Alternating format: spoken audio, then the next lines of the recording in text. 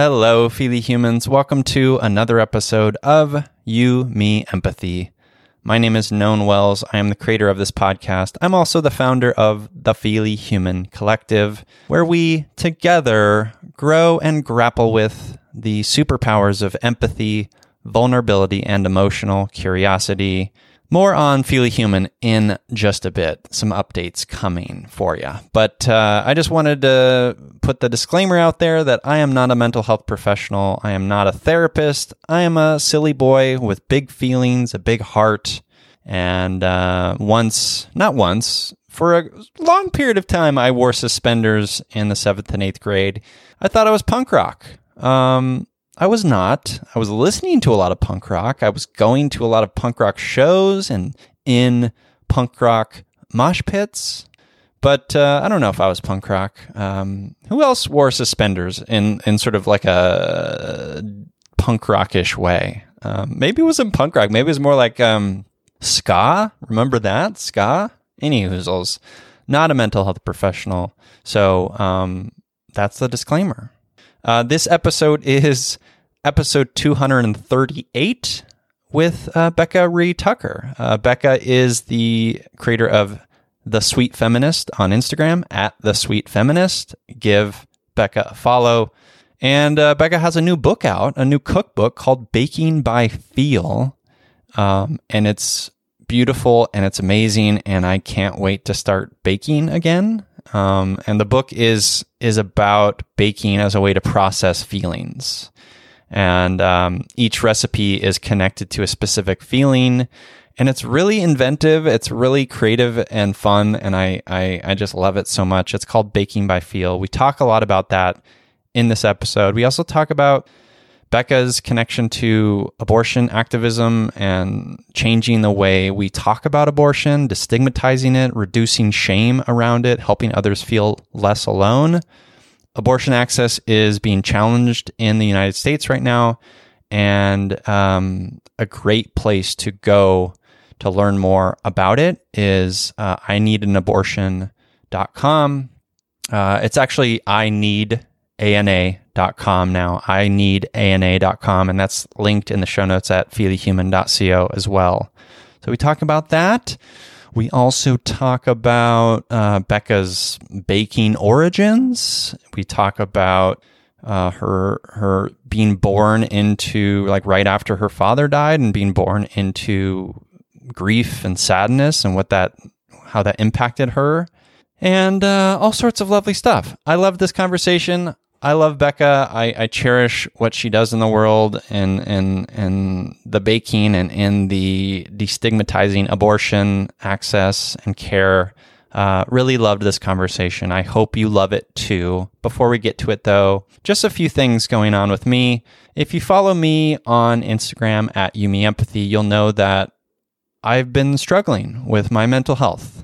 I have depression, major depressive disorder, and I've lived for many years with pretty frequent suicidal ideation, and that is hard, and it weighs on me from time to time. And there are days where it just feels like a lot. And I just want to say to you that if you're feeling that way, you're not alone in that feeling. There is support out there. Lean on people who see you and love you for who you are, who can be empathetic and vulnerable with you and share space with you and listen, and be a mirror for you. And I hope that this podcast is a little bit of that too for you, because I want you to stay, and I want to stay, even though sometimes it feels like I don't. So this is something I wrote on Instagram. It's just a quick little thing. It says, "I'm not okay, and that's okay. My heart is heavy. My hope is steady. So many reasons to stay. And one of those is today, the day that I'm not okay." So I wanted to share that with you. I love you. You're not alone. Truly, truly, truly, I love you.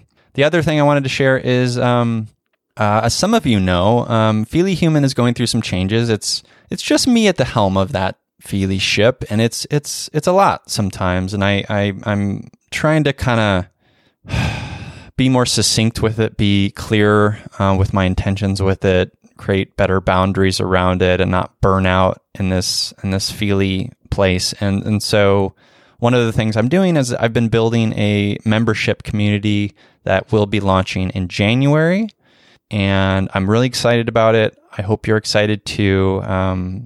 But in the meantime, if you want to like stay connected to that, just subscribe to the newsletter, which is at the in the header at feelyhuman.co. Just go to the website, subscribe to the newsletter. Also give us a follow on Instagram at feelyhuman if you want to connect and stay in touch there.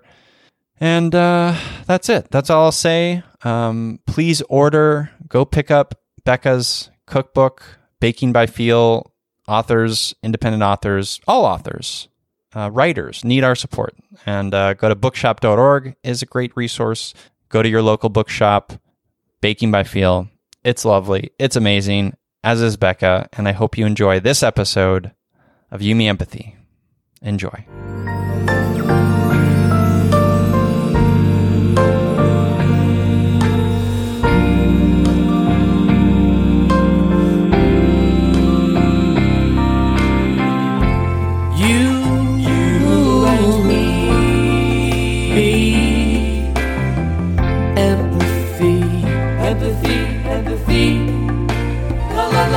La la la la. You, me, empathy. Yeah. La la la. Welcome to You Me Empathy, the official podcast of the Feely Human Collective. On this show, we explore the struggles, the triumphs, the brights and the darks we face as humans, trying to be human on this wondrous and overwhelming pale blue dot.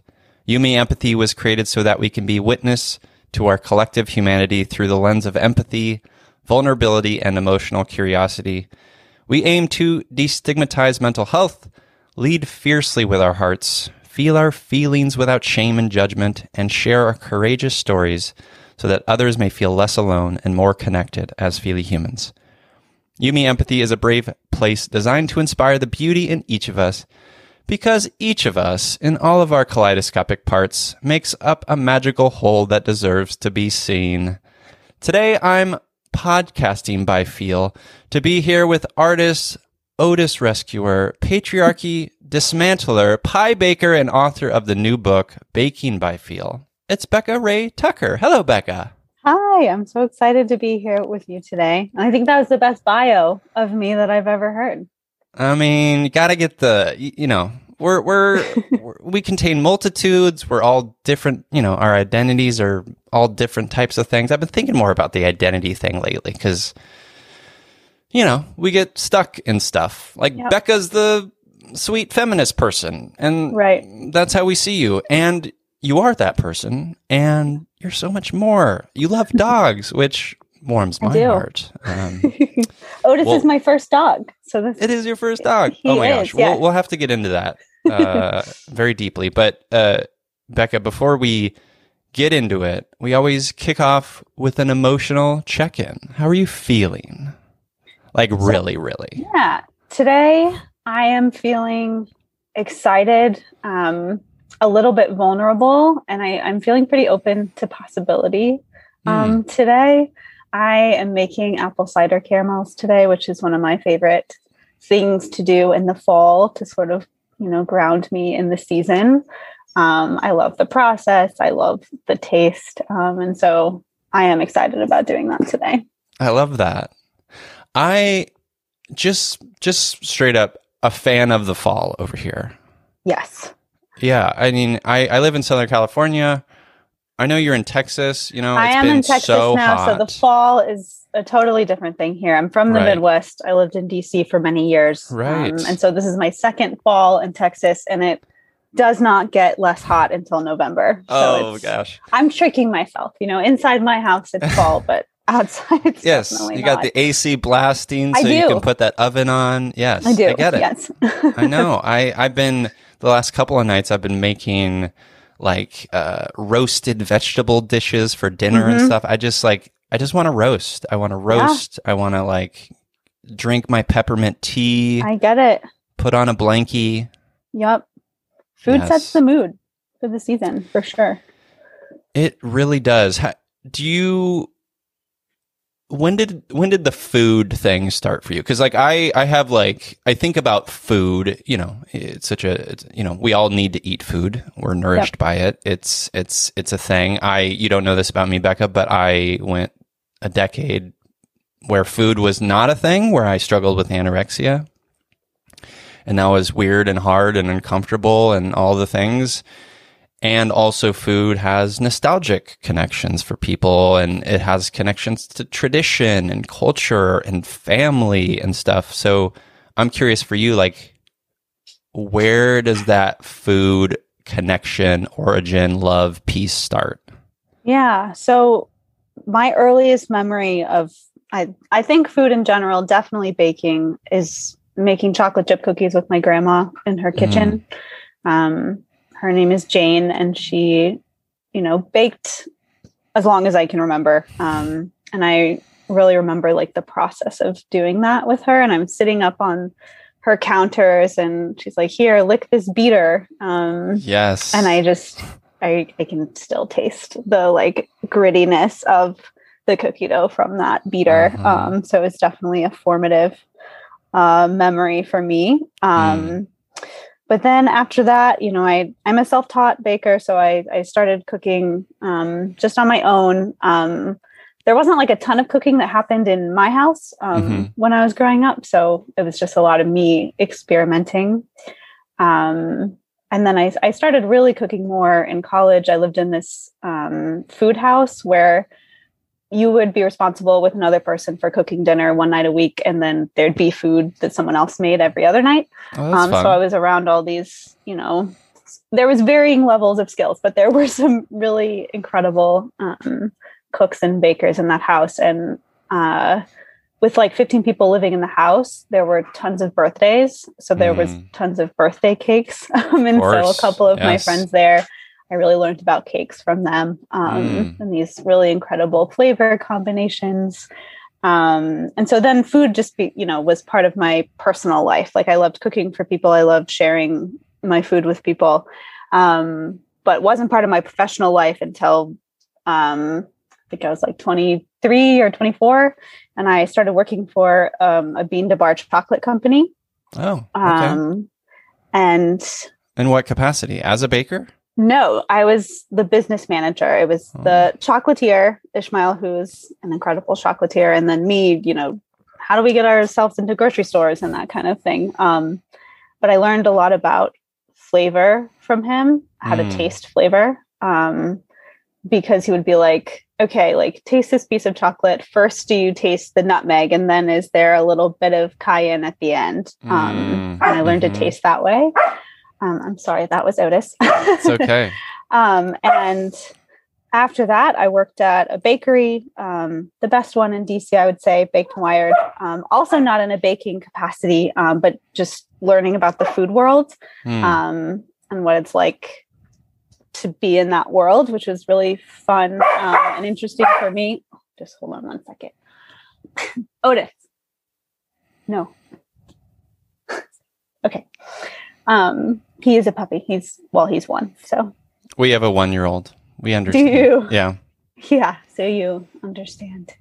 So I worked at that bakery. And then I got laid off in early 2020, like many people. And I had to figure out what I was going to do on my own. And so I started working on a cookbook idea that, went through a lot of changes. The original idea is not what I ended up with. It's usually not.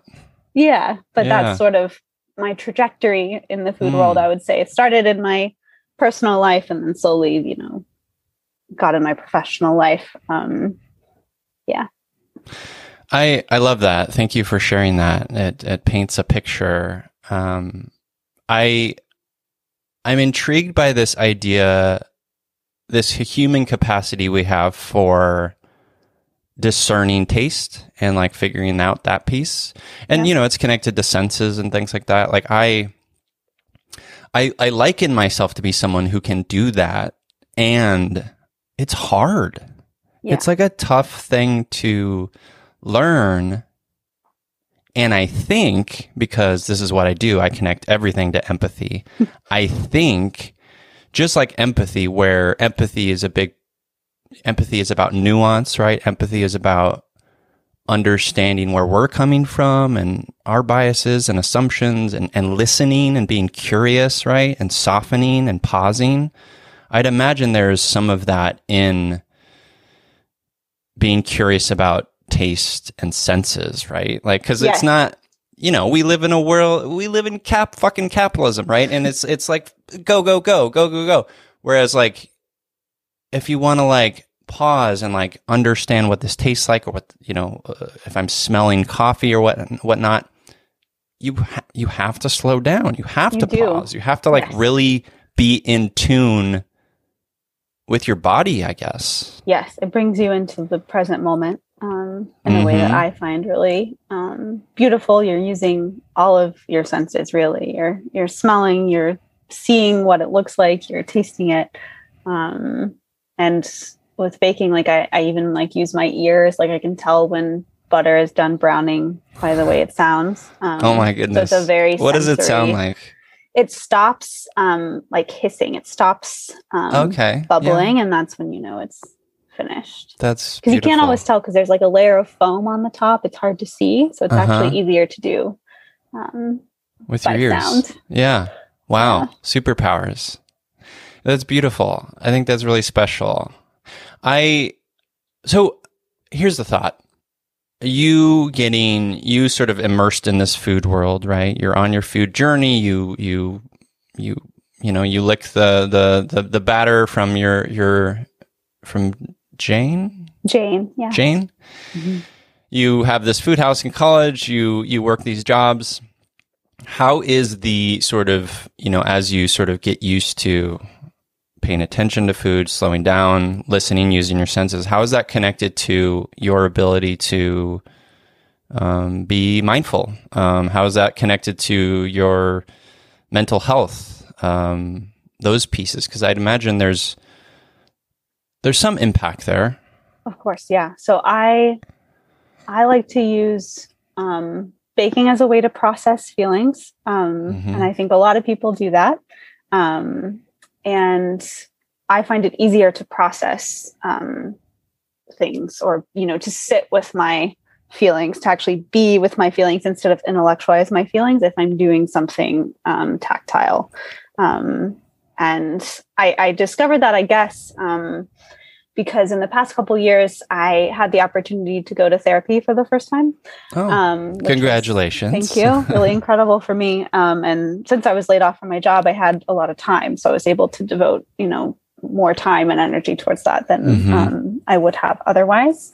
And in some conversations with my therapist, she had told me, I think you're kind of just telling me about your feelings. Like you can describe them really well. But like, are you feeling them? Like, can you identify where it is in your body? Like, what are you feeling? Yeah. And I had a lot of trouble doing that. And I was surprised because I thought that I felt my feelings because I could describe them Yes. so well. And so then we were talking about, okay, how do we come up with some strategies to get more into your body versus just your mind with these big feelings. And yeah, I discovered that it was easier for me to do that if I had something to occupy my hands and engage in the real world, I guess. So what you said is very important for the listeners to hold on to. Because I think it's very common. I struggle with it too, Becca. Like I can talk like day in and day out about like, I'm feeling shitty. I am depressed. I'm sad. I'm happy, whatever, all day long. Like that's, I can do that because I've had those conversations with myself and friends and stuff for years. It really is another thing to really know how it feels in our bodies. And to describe it is hard. Like I still struggle with the describing piece of it in my body. Yeah. How is that? How would you, I guess, how do you connect that? Like, how do you, for you personally, let's say you are feeling down, you are feeling sad, and you go and, start baking something. Like, how are you then transitioning that from your brain to your body and your heart? Yeah. So for me, I think a lot of it is about removing distractions. And for me, that's often like screens, my phone, or the Sure. TV or something like that. And if I'm baking, something I try to do is bake, be there with the process. And it's hard for me. I think it's hard for me to exist in the present moment a lot of times. And so by setting aside this time and this space, it helps me get into the mindset to be able to slow down and check in with myself, I would say. And I'm someone that I have chronic pain, migraines, and some other stuff going on. And so I discovered through the therapy, the reason I went to therapy is because of this chronic pain, and trying to figure out, how do I manage this? How do I live like this? Specifically headaches, or headaches plus other things? Migraines, and then some like atypical facial pain is what it's called. So just half of my face would feel like lightning, kind of. Wow. And so what I understand that to be now, is that my emotions were announcing themselves in my body, in a way that was pain. And so part of my process was figuring out, how do I meet those feelings and those emotions directly, instead of them showing up as this pain. And that's not to say that all chronic pain is about emotions. I get Botox for my migraines. I take medication, and, it's a holistic kind of thing. But for me, those feelings that I could intellectualize, but wasn't processing through my body, they were having a mind of their own, and showing up as that pain. So yeah. Our bodies are our bodies are tricky, magical little tricksters in that way. Yeah. Have you, in therapy, have you had the opportunity, while in the safety of talking about this stuff, reflect on your childhood, for instance, and who you were as a kiddo? Yes. So I grew up in a kind of intense environment. My dad died right after I was born. I'm a oldest child. My dad died right after I was born. So the context of me being a very small child was being surrounded by a lot of grief, and sadness. And I'm sorry. Thank you. But I do think that set the tone, for a lot of things. And, part of my journey is, needing to be seen for who I am, instead of me within this context of grief and sadness, and merging into the world, into this not ideal place. Yeah. So wow. Yeah. Were you the only there child from your? I was, yes. And my my mom eventually had two more children, my brother and sister. And they are, wonderful. They came a little bit later. But yeah. Yeah. That's a lot. Did you ever feel like, I'd imagine one might feel like maybe a burden? Yeah. And I do think that that's absolutely true, with, no one trying to do that. No, of course not. But I think when you're in that context of grief, you're the embodiment of this person that has a reminder died. Yeah.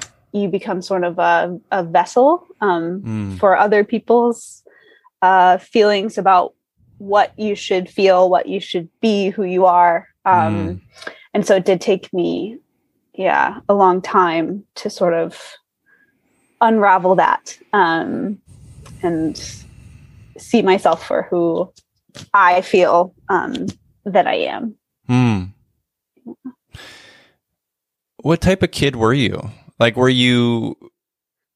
I was Did you a very have something stoic, to prove? I was a stoic child. There we go. That makes sense. Yes. Yeah, I was told that I did not cry as a young child. I was just stoic. I mean, and that's not, No, but Becca, how could you, right? Like you were you came into the world and you were grief embodied, and crying would remind your mother about your father, or crying would, Yes. I mean, exactly. Yes. It makes sense for sure. Yeah. But that's not to say I didn't have, an identity of my own. Like I used to want to be an actress, and that's what I thought I was going to be. So I've always had, like an internal light, internal sense of self. But it was sort of in competition with this other way of being seen in the world. So do you think your stoicism was kind of about protecting that light a little bit? Yeah, I think it could be, for sure. Yeah. And I think that's part of why it was hard for me to feel the feelings rather than intellectualize them. Yeah. Because you were surviving. To protect yourself. Protecting. Yeah. You do what you can. Yeah. Right. Yeah, I relate to that deeply. My father's still around. I don't have a relationship with him. Very violent and very scary, and me I'm so being sorry.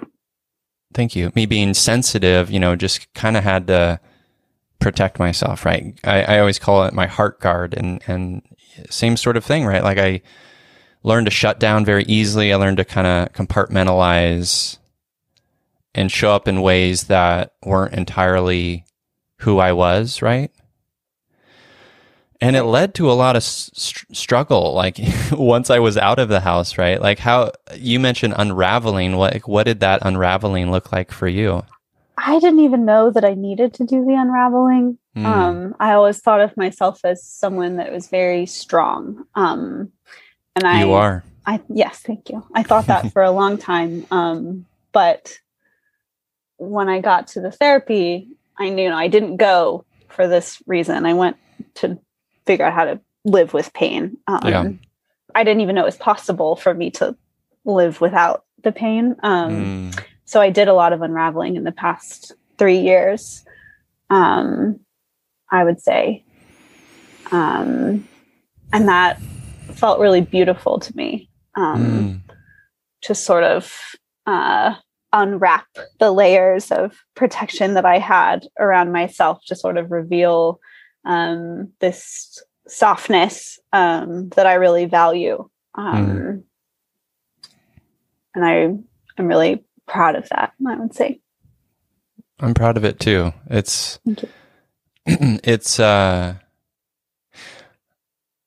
I think it's often the work of growing into who we are, there's so much like we carry from childhood. There's so much like dictated by the structures of our family and what we know. And it's our jobs to, unravel, to use your word, unravel that and dismantle that and figure out who we are out of that context sometimes, especially if that context is keeping us from who we want to be. Right. And something that I still struggle with is that unraveling and that change of yourself isn't inauthentic. is an authentic expression of yourself. It's okay to change how you feel about things. It's okay to change your vision of yourself. And yeah, that's something I've been thinking about lately. Me too. Yeah. Change, like, I mentioned this on the show, but when I met Jessica, and we met 15 years ago, just completely different person. And I've been thinking about how, like, I've gotten from my family, like, you've changed as some sort of like threat, right? As some sort of criticism, right? Because toxic systems, toxic people want to keep us how we were in a lot of ways. And I think there is a beauty in shedding that and changing. We have to. Like, we have to. Right. And it's hard and it's uncomfortable. And that's why some people struggle with it, right? Because it's hard and it's uncomfortable, and it brings up our shit. Yes. Yeah. You have to meet it. And yes. It is uncomfortable. How long have you been with Reese, your husband? 5.5 years. We got married like a year and a half ago. And Reese is just this very kind, gentle person. And the relationship has given me a lot of space to change and grow without a judgment of that. And like, a willingness to adapt and grow together. And I'm really grateful for that space. It's beautiful. Yeah. Yeah. I asked because it's, I know as Jessica and I have changed, like, it's we support each other right through it. And it's hard too. Right. And it's just a hard thing. So like for you, Becca, for the listeners, like I'll just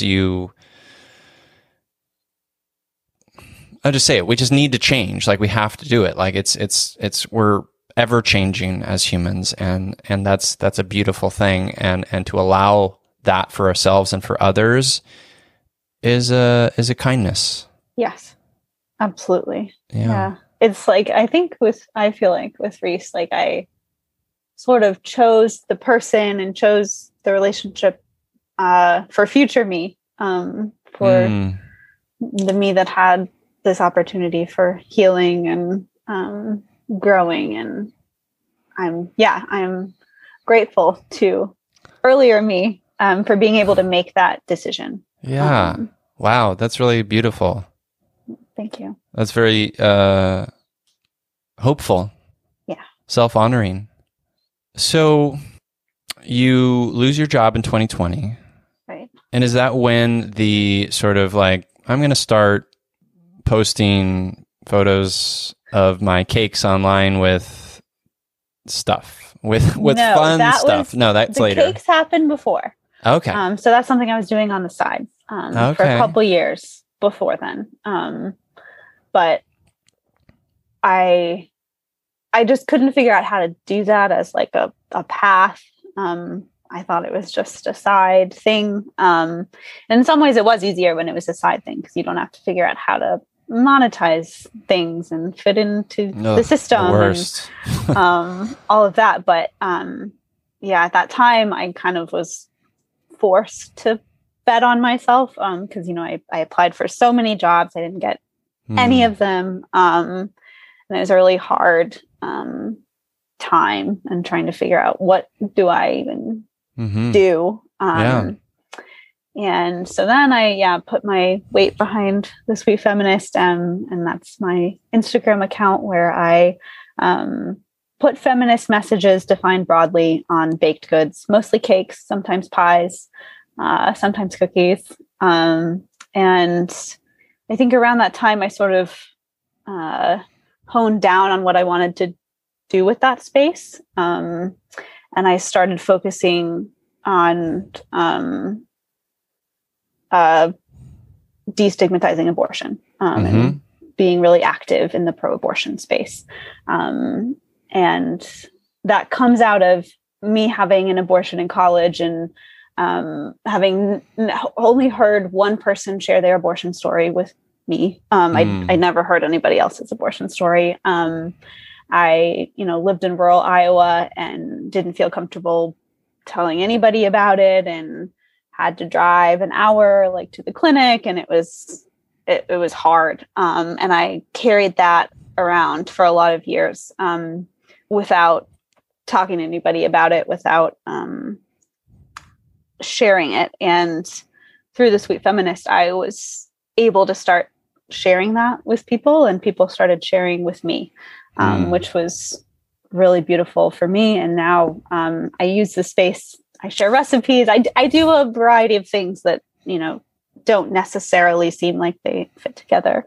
But part of what I do there is focusing on making sure that people don't feel alone, people who have abortions, and changing how we talk about abortion so people feel supported and safe, regardless of, legality and all of the, horrendous stuff that's happening right now with that. So yeah. It's wonderful. I mean, I think what's wonderful and beautiful about that is you had an experience, right? You had an abortion and felt that you couldn't talk about it, right? Because you hadn't heard anyone. You had one person, right, who you've talked to about it.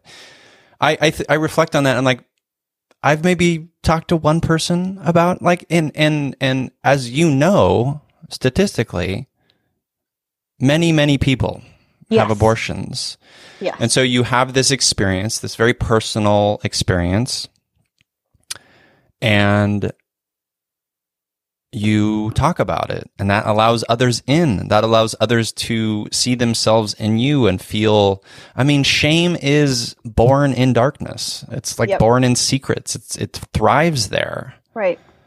Yes. And shame is one of the feelings that I personally, historically struggled with the most, still struggle with the most. And so by just trying to shine this light on myself and this experience, helps me with that as well. And to hear people's experiences who are very different than mine. There's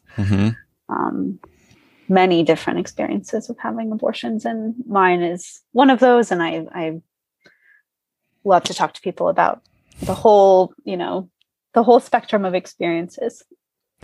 It's important, right? It's the same for me having conversations with people about their mental health. We all, in whatever way, experience something. I have major depressive disorder. I talk about that. I talk to people who experience suicidal ideation or whatever. It's all a spectrum, and it needs to see the light, right? Yes. It needs to see the light so we can be seen, so we can feel seen and heal. All of it. Yeah. What I love about what you talk about on the Sweet Feminist page, one thing you sort of go back to again and again, which I think is so important, is all of the varied reasons that people get abortions, have abortions. Can you list some of those? Because I think it's again, I am here to facilitate you and your passion and your voice, and part of your voice and your platform is about destigmatizing these things. Because look, I grew up, Becca, in evangelical Christianity. Okay. Abortions to my parents and the world that I grew up in was, fucking sinners, man. They're going straight to hell. Yes. We're killing babies, right? We're killing babies. All of this, language that's so heightened. And that becomes the narrative in people's heads. Even if you didn't grow up in fundamentalist Christianity, you're still exposed to that language, even in the mainstream, So if that's, the voice that's in your head, that's really scary. But It people, is. have abortions for all kinds of reasons, and all of them are valid. And you don't need to know anybody's reason. But there are so many reasons. And for me, like, my reason was that I didn't want to be pregnant. I found pregnancy unbearable for my mental health. I basically blacked out. I don't really remember much from that time. But I think people like to make a distinction between not everybody likes to do this. Some people like to make a distinction between real reasons to have abortions and, not good reasons to have abortions. Yes. And sometimes that is like an arbitrary week into pregnancy, or that it's okay to have abortions if there's something wrong with the fetus. But that if you just want to have one, then that's selfish, and it's not selfish. And even if you do think of it as selfish, that's fine.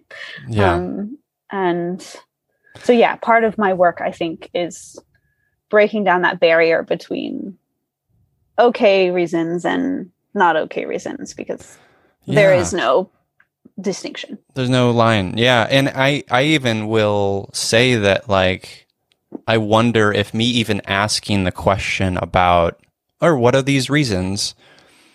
I wonder if there's a piece of me that's like, I mean, obviously I'm very pro-abortion. Sure. And I wonder if there's this cultural thing where there need not be a reason. I think right? Sometimes it helps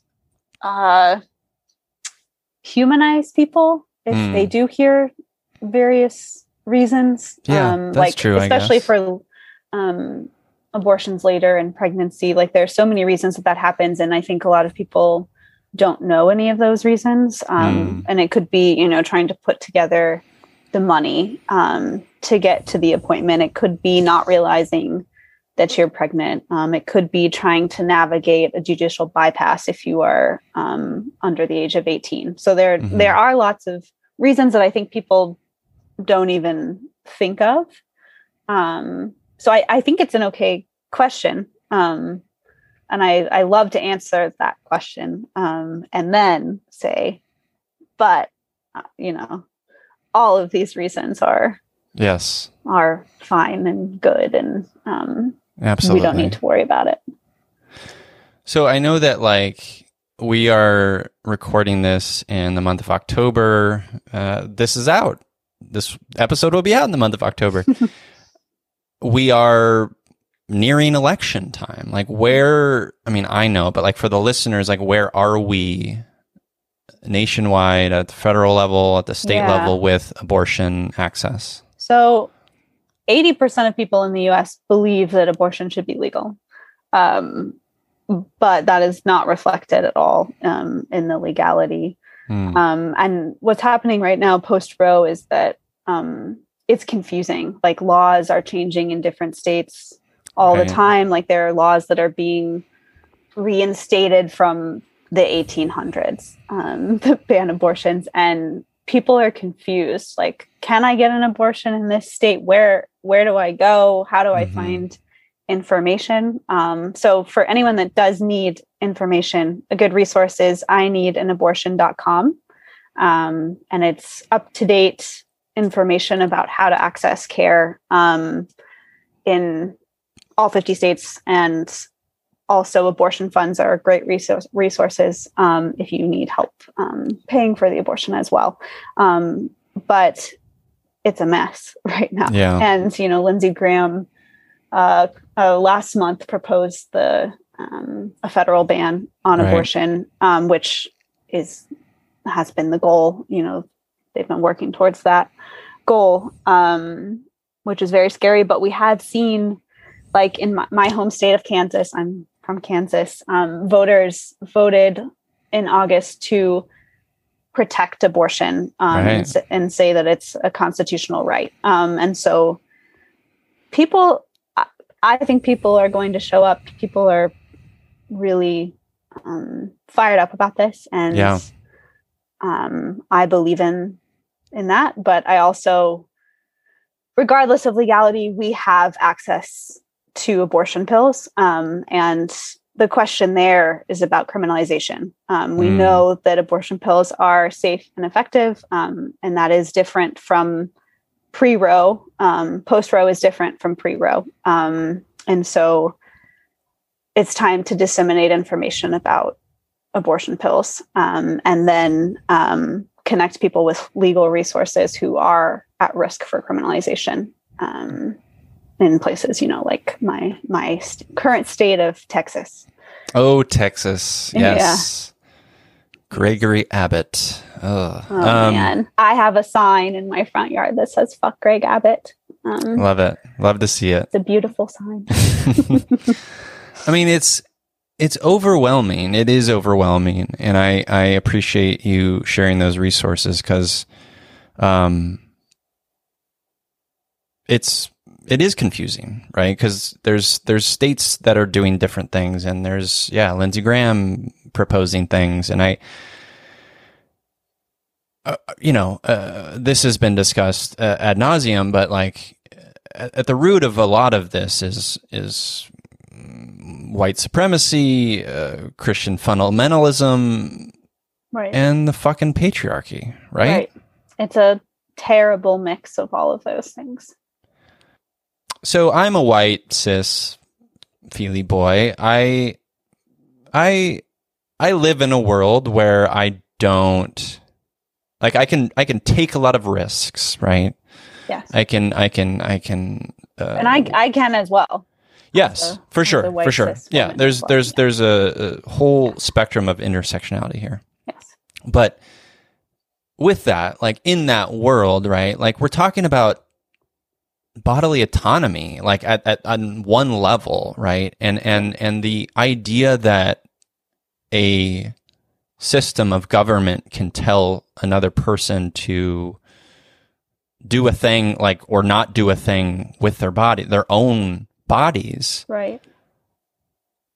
It feels dystopian to me. Yeah, I mean it's awful. It's truly awful. But the thing is, like, you have a right to abortion regardless of what the government says, and there are so many people here that will help you access the abortion care that you need, and that will always be true regardless of what Lindsey Graham says.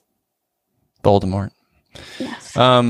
Do you ever internalize that? Like, because there's, I think I mentioned on this show, I've got a leg up because like I grew up with my dad, and so I've been very skeptical of men. They have to work a lot harder to earn my trust. Sure. Do you ever feel like you're internalizing the sort of the oppressive systemic patriarchy that exists around us? Yeah, I mean, I think we all do. We all live under that cloud, the dark cloud. Sauron. But what I have tried to do is just look elsewhere, and listen to other people instead, like people in the pro-abortion movement. And I put my energy towards listening to them and figuring out how do we operate within this, because there were so many people and organizations, that were preparing for this moment, and people that were building systems to push back on, the greater system. And so that's sort of where I try to put my focus. It's important. Yeah, I think I read a story or listened to a story about, I don't forget their name, but they're a doctor working on sort of abortion access via like a boat. I heard about that too. I do think that is dubious. I have heard that they are not affiliated with any interesting people that are active in this movement. Yeah. Like, I don't know about the credibility of that. Yes. Is what I would say. I would say there's lots of creative ideas, but I would say to people, you don't have to reinvent the wheel. Like you should just plug in with people who are already there and take directions. Yeah. But I do appreciate everybody's creativity and figuring out how to survive in this context. Yeah. Do you feel like, because I mean, the Roe situation has been, a talking point for many years. Do you feel like we are as a whole making progress, or do you ever feel like with this point in particular, like what the fuck are we doing? I do.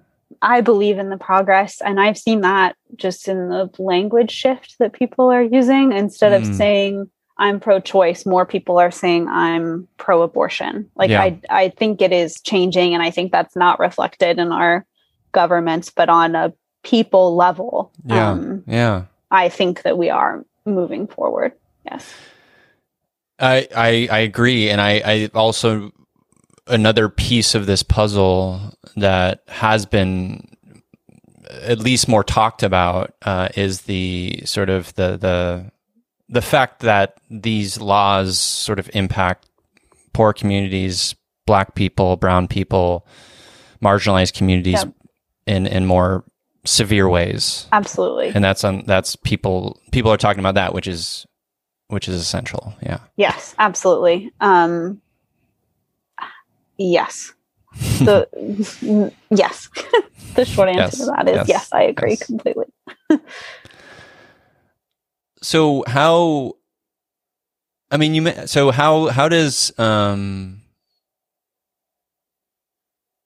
how is Reese's, like, is he sort of an activist hearted person? Yeah, well, yes. I really appreciate Reese because I ordered some stickers from ineedanabortion.com where you can it has the website and says, if you need help accessing abortion care.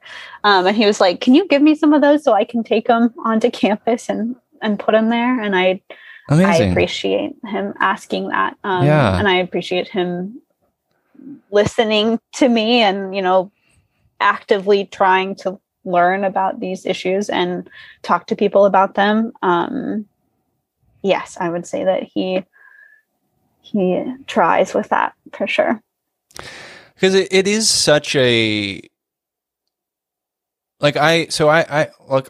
Jessica will sometimes get uncomfortable with like some of the shirts I wear. Like I'll wear a shirt that says like defund the police, for example, right? And some of this language is intentionally designed to, not maybe intentionally, but it can be combative, right? Like people like see that and be like, they're building up their armor, right? Like away, right? Yeah. So I'd imagine like you being so vocal about being pro-abortion, you've gotten a lot of that type of pushback. I have a shirt from Shout Your Abortion that says I will aid and abet abortion, and I wear it around Texas. And I know it pisses some people off, but I have had a lot of people come up to me and be like, I love your shirt. And I am wearing it for those people. I'm not concerned about pissing people off. You're not out there to convince anyone necessarily. I don't see my role as trying to convince the people that are not going to be convinced. My role is to support people who have abortions, which is a lot of people, and I am talking to them. Yeah. And I'm trying to give people the tools. If you want to talk to your anti-abortion family, here's some talking points for doing that. But I don't see it as my role to convince people. Yes. Yeah. Yeah. Yeah. That's well said. Because it is like I mentioned to you, this stuff is rooted in a lot of deep stuff that's been around for a while. Yes. I'm certainly not going to convince my mother that abortion, should be accessible, because she will never believe it. Right. So let's just make abortion accessible regardless. And, and no impact to her. About it. Yeah. Yeah. Yeah. So, Baking by Feel.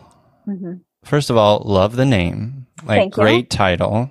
Did you you. come up with the title? I did. Yes. Uh-huh. This book was like a light bulb idea for me. I knew I wanted to write a cookbook. That's always been one of my dreams. And I went through several ideas, but then one day I was like, okay, I'm doing all this work around feelings.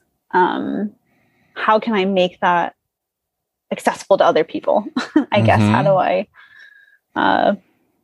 create a method that I've been using? And that's sort of where Baking by Feel came from, me trying to combine two separate interests of mine that might not at first glance fit that well together, but I try to make an argument. Feeling and baking. Yes. Yeah. So tell me a little bit about and for the listeners, how the book is structured and how you facilitate that for them. Sure. So the book is structured in 5 chapters, and it's these big bucket categories of emotions. So Robert Plutchik created this emotions wheel, and I created a version of that for the purposes of this book, nice. Just because there were way too many emotions in Robert Plutchik's wheel, so many. and I categorized it basically how it works in my head. So there are 5 chapters. They are happy, sad, mad, anxious, and hopeful. And within those chapters, there are feelings that fit into those categories, and then a recipe pairing for each of those feelings. And the pairings it's not just like flavor based. Sometimes it is like a flavor pairing, like, lemon invokes this brightness, and that's a happy flavor to me. So that's why that's categorized that way. But it's also about the process of the recipe. So like, if you are feeling furious, we're going to smash graham crackers into crumbs. We're going to use our body to do something. I love that. And so you can use the book as a regular cookbook. If you just want to make recipes, that's fine. But if you're going to use it in the Baking by Feel way, you would look at this emotion wheel that I have at the front of the book, and you would spend a few minutes identifying what comes up for you that day. And it could be one thing, it could be a mix of things. And then you turn to the page with that emotion and bake that recipe. And I have, next to the recipe, I have little blurbs about that feeling. And sometimes it's like journal prompts, and sometimes it's, I want you to write a postcard to your friend, and little things like that. That's really cool. Yeah. So that's how it works. I love that. And what do you, like, if you were to like describe the transformation of someone who is using your Baking by Feel cookbook to bake something through, and also feel something, like what is the transformation you want? Yeah. So the book is emotionally agnostic, is what I describe it as. I don't categorize feelings as good or bad. They are feelings, and they are human. And you don't need to police yourself about what you're feeling. But men need to police women when they're feeling angry. Yes, of That's course. True. Except for that. Except for that. And so you would take this space when you're making this recipe to engage with that feeling instead of trying to push it away. Like, the goal is not to manage the feeling. The goal is not to necessarily get through the feeling. The goal is to be with the feeling while you're doing this process of making something. And what is a pairing example? Do you have one on the top of your head? I do. So one example is, I have this coffee glazed cinnamon roll recipe, and it's paired with board. It's paired with board because it's a really long recipe, and you have to do a lot of different things. And it is engaging with that boredom rather than zoning out doing something else. Yeah. It's giving you, here's this 3 hours where we're going to make this thing. So that's an example. Another example is black pepper snowballs, the snowball cookies that you eat at holiday times, Yes, with nuts and rolled in powdered sugar. And the pairing with that is because you are manipulating the dough with your hands. It doesn't require a mixer. Like, you're just mixing it all with your hands, and then you're rolling them in powdered sugar. And I describe, like, you're envisioning your fury as sort of flying around you with this powdered sugar. It gives you a visual for something that's being experienced internally. It's really inventive. Like, I've never heard of certainly a cookbook like this. Yeah, I think so too. I haven't seen anything like it. There are lots of books about feelings. There are lots of cookbooks, and I'm sure there are ones that combine it in some way. But yeah, and then visually, the photographs in the book also reflect the emotion. So each chapter has different lightings, and I'll show you an example. Well, I should be. I think your book person is sending me a copy. I'm very excited. Oh, you don't have it yet? I don't have it yet. I'm sorry. No, don't be sorry. It's not your fault.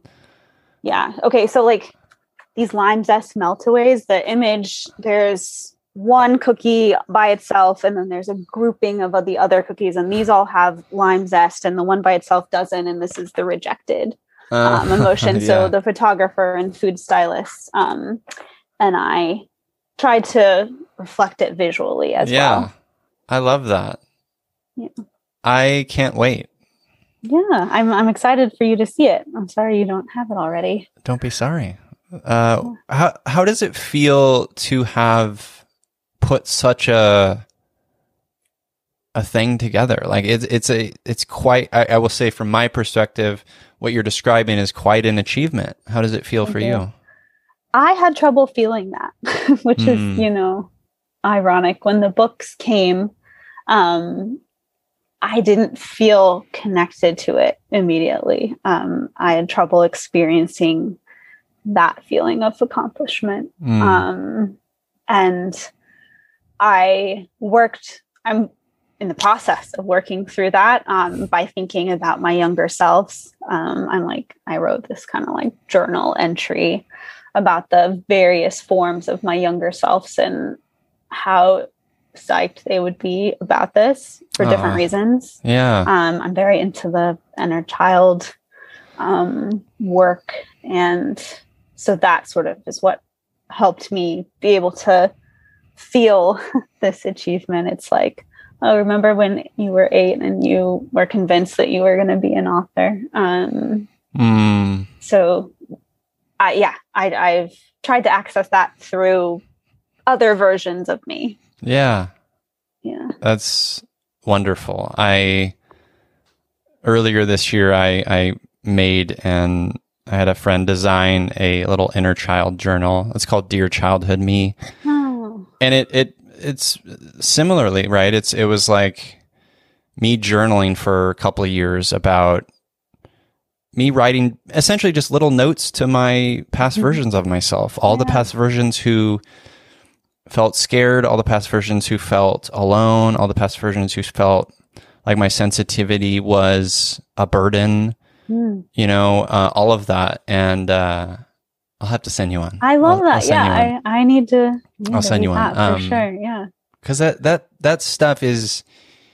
We are that person. You are little Becca. You are like all the versions of you are in you. Yes, and it's so amazing when you can access that. My therapist had me do this wonderful exercise with that, where she asked me to choose a photo of me from my childhood where I felt like me, where I could see myself in there. And I printed it out. I keep it on my fridge. And it's this photo of me. I'm like, I don't know, 6 or 7. And I'm on a front porch and there's all these plants around me.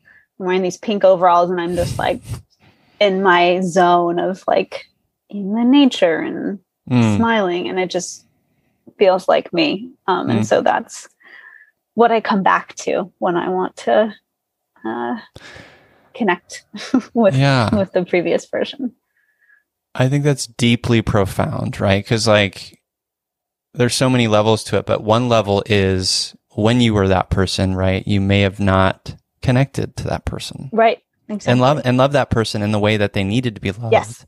Yes. And the power of looking back and giving ourselves the grace to look back and the love is in like, hey, I got you. Yes. And that's like a really like, that just like fills me up completely. Yes. Yeah. When I see the picture, I'm like, you're amazing. Like I see it. Yeah. And I have so much affection for her / me. Yeah. That's really special. So the book comes out October 25th. October 25th. So 2 weeks from yesterday. 2 weeks from yesterday. Recording. Yes, it's the time of recording. I believe this episode is out. If you're listening to this, listeners, on the day that is out, it's Halloween. Oh, the Halloween episode. The Halloween episode. So the book is out. Yes. Go pick it up. If anything resonated with you about Becca's story and this book, it certainly does for me. Like, please order it. Like, we need to support authors. Thank you. As you can see from my background here, Becca, I can see. Just love you books. Live your values. Books are portals to empathy and feeling, and I just, as a writer myself, and as someone who has wanted to publish things and has gotten close and has never like made that happen yet. Yep. I know how hard it is and how much heart and hustle and sweat and blood and tears like goes into such a thing, and my many hats off to you, Becca, because like it's a beautiful gift you're giving. You know, obviously you make this thing and you want people to see it and connect to it, and I believe they will. I appreciate that. Thank you very much. Yeah, of course. You're welcome.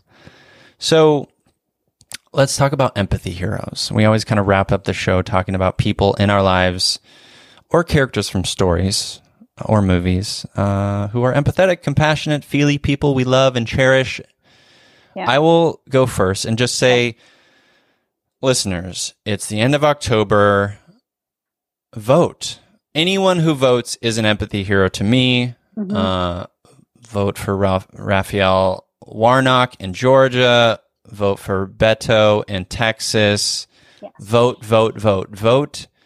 I believe voting is an act of empathy because it's expressing your care to do the work of understanding your choices and understanding, too, that you play a role in this collective because you do, whether you are willing to admit it or not. So please vote. Anyone who votes is my empathy hero. Love it. Yeah, those are my empathy heroes. How about you? Okay. I think my empathy hero is a character from a movie. The movie Chocolat. I don't know if you've seen it. I have. It's been a while, but that's the one with Johnny Depp.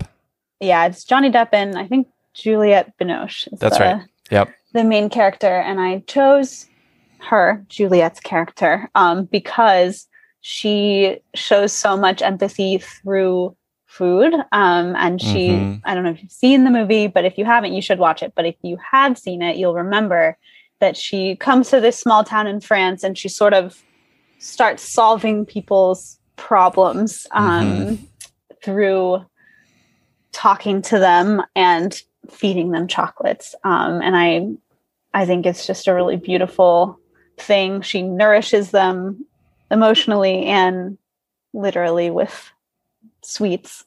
And so I would say I love her, and that's what I would say. That's a fabulous one. I love that. I love that. And I think I saw that movie when it came out. Haven't seen it since. I've seen it many times. I would recommend it. I love Juliette Binoche. She's great. One of my comfort movies. the other movie that, as you were describing it, it like popped into my head. I'm like, oh, that's a very empathetic sort of cooking movie. Big Night. Oh, I haven't seen that. You haven't seen Big Night? No.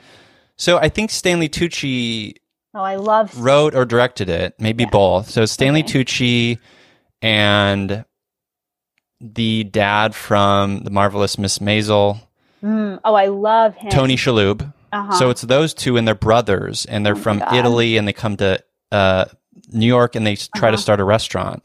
And they have this one.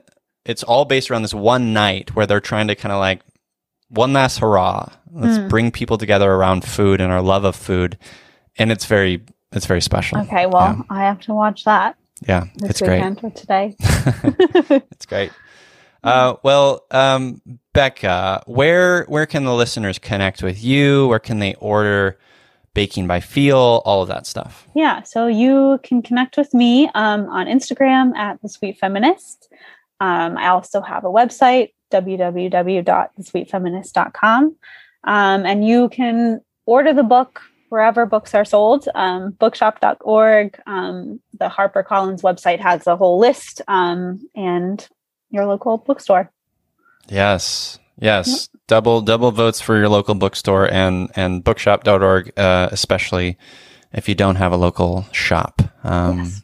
I love that. Well, listeners, all of those links will be in the show notes at feelyhuman.co. Becca, thank you for being a part of this. Thank you for sharing your story. Thank you for putting your heart into such a special cookbook. Thank you. Yeah, this was wonderful. Thank you for having me on the podcast. I love this podcast. And yeah, I'm just grateful to be here. Thank you. And to you listeners, as I always say, I'm here, you're here. We're here together on this wayward, overwhelming, awe-inspiring, pale blue dot. We have each other. It's Yumi Empathy.